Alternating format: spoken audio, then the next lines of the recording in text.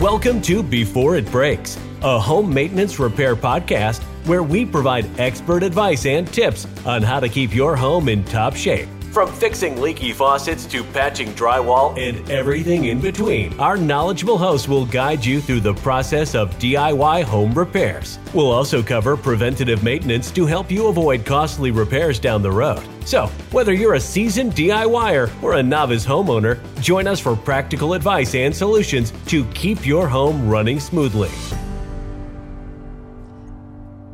Welcome to the show where we talk about everything home. Today we're going to talk paint, and we're joined by Matthew, owner and operator of Matt the Painter here in Billings, Montana. How are you today?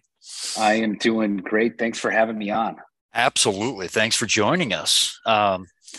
So as you know, this podcast, we talk everything home, and today we're talking about not just paint, but covering surfaces, paint, stains, you name it, that kind of thing. And Matt here, how long have you been a painter? Oh, geez, it's hard to kind of quantify that. So I grew up in the trade. My father's a painting contractor back in Wisconsin. So I painted throughout high school and college and a little bit after college. And then I've had my business here in Billings for 15 years. So yeah, it's been, I guess, over 20 years total. So yeah. So I suppose if it needs paint and anything of that such, then you've probably done it. Yeah, there's still a lot of stuff I haven't done, but yeah, I've done quite a bit, and always have something new that's coming across my plate and making me kind of scratch my head and like, all right, what do we do here? But that's fun trying to figure those things out.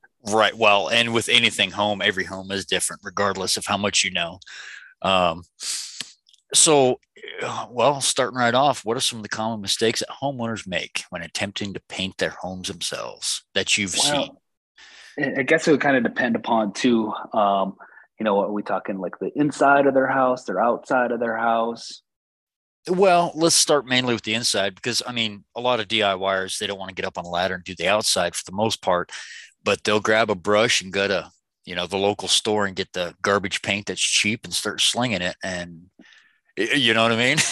Yep. So yeah, I guess, things that we kind of see on the inside is, a lot of people will take on a bigger project and, they start off with the best intentions to start to do a good job, but then they realize, how time consuming it is.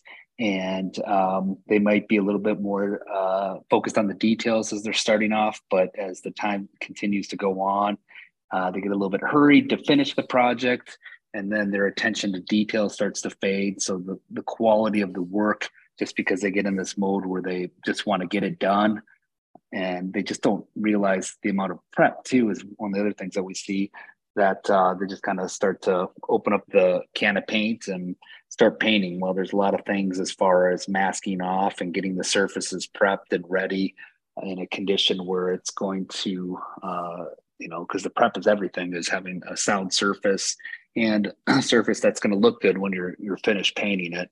So those are kind of some of the common things that we see, the level of prep and kind of the attention to detail over the course of the time when you have a larger project. So real briefly, you spoke of preparation, and with any project, preparation is the key. What are some of the most important steps for preparation in just kind of general? Yeah, just making sure that you have everything kind of covered as your foundation, right? Just, protecting floors and other surfaces that aren't going to get paint. And then just, identifying the areas and the surfaces where there might be some cracks and holes where you want to prepare those and get those ready for paint. And to the level, some people want to refurbish their walls and have them look, like a brand new home. Some people, they don't care. They're just more focused on just the color change. In that case, you don't have to go to those extremes. So just getting those two things are kind of the start of, making sure everything's covered, and then getting those surfaces properly prepped up to your expectations and what you desire to have that finished result look like before you start opening up that can of paint and putting paint on the walls and ceiling or trim. Right, right. Well, and product is also a big one as well. You could have every best intention, and you could Q-tip your entire house getting ready for paint and a perfect prep, and have a garbage product, have a low rate product. How do you determine what's a good product? So we have products that we've used on a regular basis over the course of time. So some of the products are just more user friendly for professionals that are doing this every day, and some products are going to be more friendly to homeowners and somebody that's doing DIY project.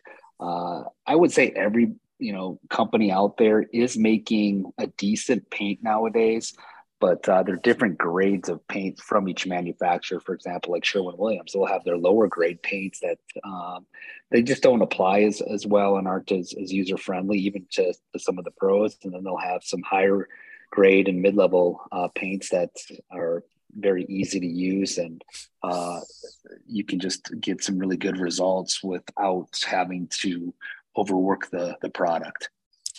So in general, I mean, kind of take the scope of your project and go to the paint store, any paint store, and ask the guy behind the counter and kind of go from there. I mean, is that decent advice? Yeah, I think do your research. You can talk to somebody at the paint store, and they will be able to guide you into making the right decisions. I always prefer to use, for example, like a Sherwin Williams or a local paint store. They just seem to have more professional knowledge, and that's kind of their focus is selling paint. So they'll know which grades to set you up with, just so that your project is a success. Well, here's a another big question I get asked all the time as a handyman as well. I mean, we do a little bit of painting, spot painting and stuff like that. Nothing in the professional realm. Um, Popcorn ceilings, paint them or Mhm. don't. Yeah, so I think long term, it's with painting is very situational, and it depends upon your circumstance and what you're trying to do. If you're planning on, you know, listing and selling the house in a few years, it may make sense to paint them and just have everything clean, or depending upon the area of town you're in, updating them and having them scraped and textured and primed and painted, it's going to just increase the value of the home and just give you a better surface and a better showing when you go to list it. So it just kind of depends. The popcorn ceilings are dated. I just saw one last week when we were in, and they didn't want to go to the extent of scraping them and texturing them, just wanted to paint them. So it's kind of a situational, based upon the circumstances that you're in. But for the most part, a lot of people, if they can have it, they will try to update and remove those popcorn ceilings and have some new texture up there, just because the popcorn can and it does date the house with the overall look. And it just kind of depends too. Is some of the popcorn ceilings are really heavy, where they've got quite a heavy texture. I'm sure you've seen that, and others, Oh, it's yeah. it's not that bad. So it just kind of depends upon your goals and objectives and what you're looking for. And we've seen also that um, in just about every case, people decide to paint that popcorn. It almost doubles the cost of removal because the paint blocks the water, and then now you're sanding and scraping versus just wetting and scraping. So that's something to keep in Exactly. mind and consider in the future as well. Yep, Um, that's definitely a great point. That's something that we bring up to the homeowners as they're, explaining what the options are, and what can happen if you don't, or what can happen if you do. So well, in every industry, technology is changing, and in the paint world, a brush and paint, a roller, what nothing changes. Well, it mhm. does. um, as far as homeowners are concerned, what type of newer technology would you recommend to help them out, or to make it easier, or trends or things like that? Yeah, I guess as far as the technology that's changed with the paint products, more of it I'm seeing is on the hotter trends that I'm watching is with cabinet paints as they're evolving, and those are probably the higher end coatings that are going on cabinets versus what has been used in the past. But those aren't as homeowner friendly to use. The products that you're going to want to have in the hands of a professional that's doing it every day. And there's some pretty nice industrial wood coatings that will hold up just as well as if you were to get a brand new painted cabinet. And you can repaint those cabinets and get that look and get that feel and get that durability that people are after. So that's kind of one of the big technology things that I'm seeing is just as these coatings evolve, they're just getting better and better. And that goes back to what I said earlier. All the companies are making some decent lines of paint. It's not as it's more of a situation where you're getting into the grade of paint that manufacturer is offering. And then as far as trends go, we've seen over the course of time, the grays, right, on the inside of houses being really popular. And before that, it seemed to be the beiges. And right now we're seeing a couple things just where people just trying to lighten the overall look inside their house. So just looking for lighter colors, trying to get away from the grays. The whites have become popular choices for people to select. Seeing less accent walls here too of late. They're still nice to have, but we're just not seeing them as much as we have in the past. Yeah, things are moving, things are changing. And I'm not sure who's driving that market, the builder talking people into it or people thinking it looks good. So I don't know. We see it in our industry a lot too, not with just paint, but with, type of doors and type of handles on cabinets and things like that. So it's springtime, things are warming up. What about decks? What do you recommend for, just pressure wash it and throw some paint on it? Or, that bare deck over stuff, that really thick stuff. What do you really recommend with something like that? So the decks, again, go back to one of my phrases. Every deck is going to have a different circumstance and the end result that you're trying to achieve with it. The wood decks, they're great and they're beautiful at first when they're built, but if you're not keeping up on the maintenance, then they can become a labor of love or hate, depending upon how you look at it. But if you have like a semi-transparent stain on your deck and you've got that beautiful wood deck that looks awesome in the beginning, those horizontal surfaces, you have to understand you're going to have to be maintaining those probably every 2 years to keep up with it. Your spindles, if those are wood, you're going to get a little bit longer life out of those before the sun and the moisture or even the hail is breaking those down.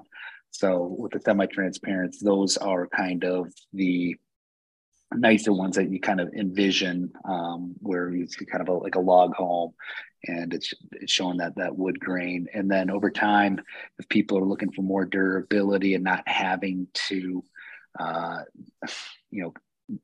restain their deck every 2 years and maintaining that semi-transparent stain, which is tough to do, and it starts to get expensive, they'll transition over to a solid stain. So a solid stain is a stain. It looks like a paint. It just doesn't have the sheen.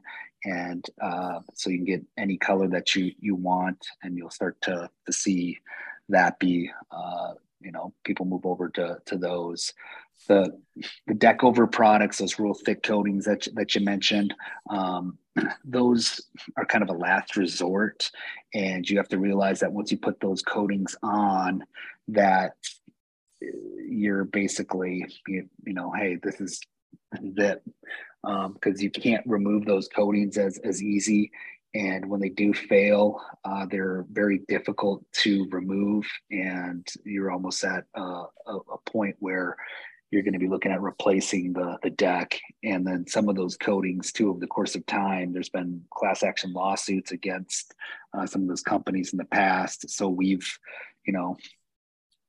looked at some of those decks and kind of consulted on those where they've had those products on, but it just becomes so labor intensive and costly to remove those coatings. And I think there's maybe been 2 decks in my 15 years of here in Billings where we've actually tried to remove that. And it's just, It's Yeah. cheaper So to I would, replace it at that point, huh? yeah, you're getting down that too, because even if the costs were a little bit cheaper, it's just you can't warranty that product. And if you're looking at to have to be going out there and doing some maintenance on them every couple of years, that starts to add up too. And the problem with that coating is they were advertising it and marketing it as, hey, this will save your deck, which, so you're taking a board that's already kind of suspect because it's cracked and soft and probably cupping, and you're putting this coating on it, and that's just, the last resort.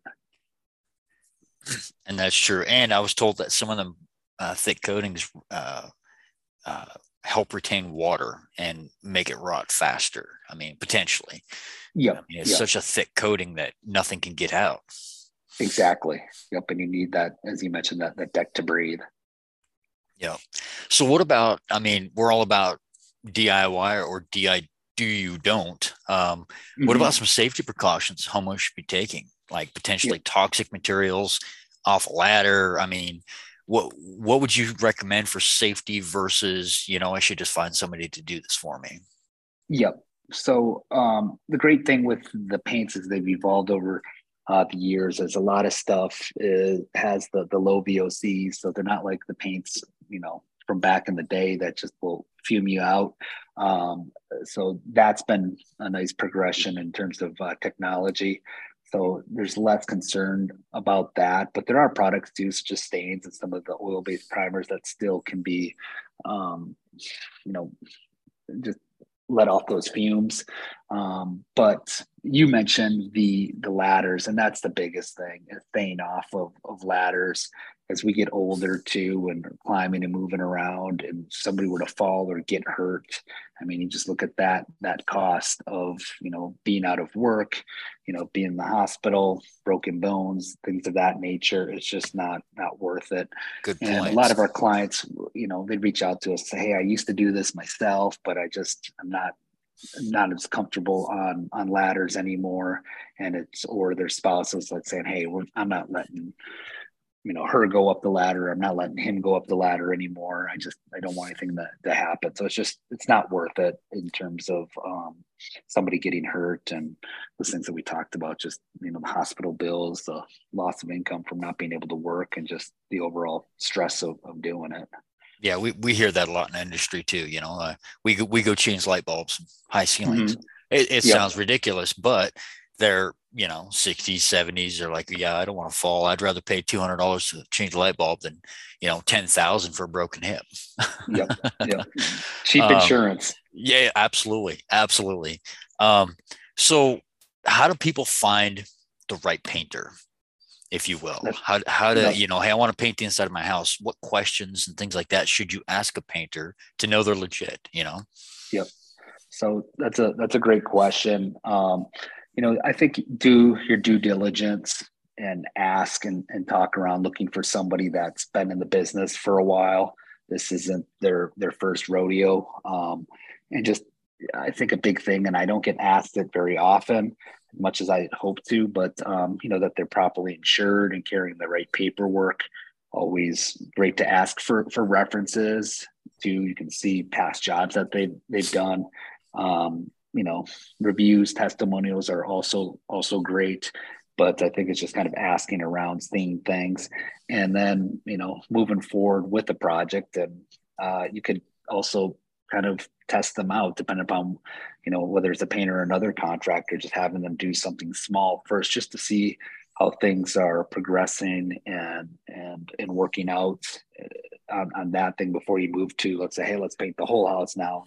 They've got to, they've done a great job with this one bedroom, and maybe it was a bathroom, and, the quality's there, the communication is there, and you feel confident with moving forward. Well, and you mentioned, ask if they're insured. Well, in Yes. our industry, I know for sure, I get asked all the time, "Are you insured?" And I say Mhm. yes. Nobody ever asked me to prove it. Yep. So, and I'm prepared. I've got my insurance to prepared to do it, but nobody ever asked me to prove it. So just asking isn't enough. It's like, well, let me see it. Yep. I mean, and nobody does it. Yep. And as a contractor, and I'm sure you feel the same way, I respect that more when somebody asks me for that, because I know that that person is very serious about who they're going to have on their home, and I know we're going to check the boxes. Yeah, absolutely. Absolutely. And then the last one here I get asked quite a bit is concrete, driveway, sidewalks. And I've asked concrete people, I've asked other contractors, and it's kind of a mixed batch of, can I paint my concrete? Some say no because the concrete wicks water and it'll chip up, and some say yes, go ahead. What would you suggest?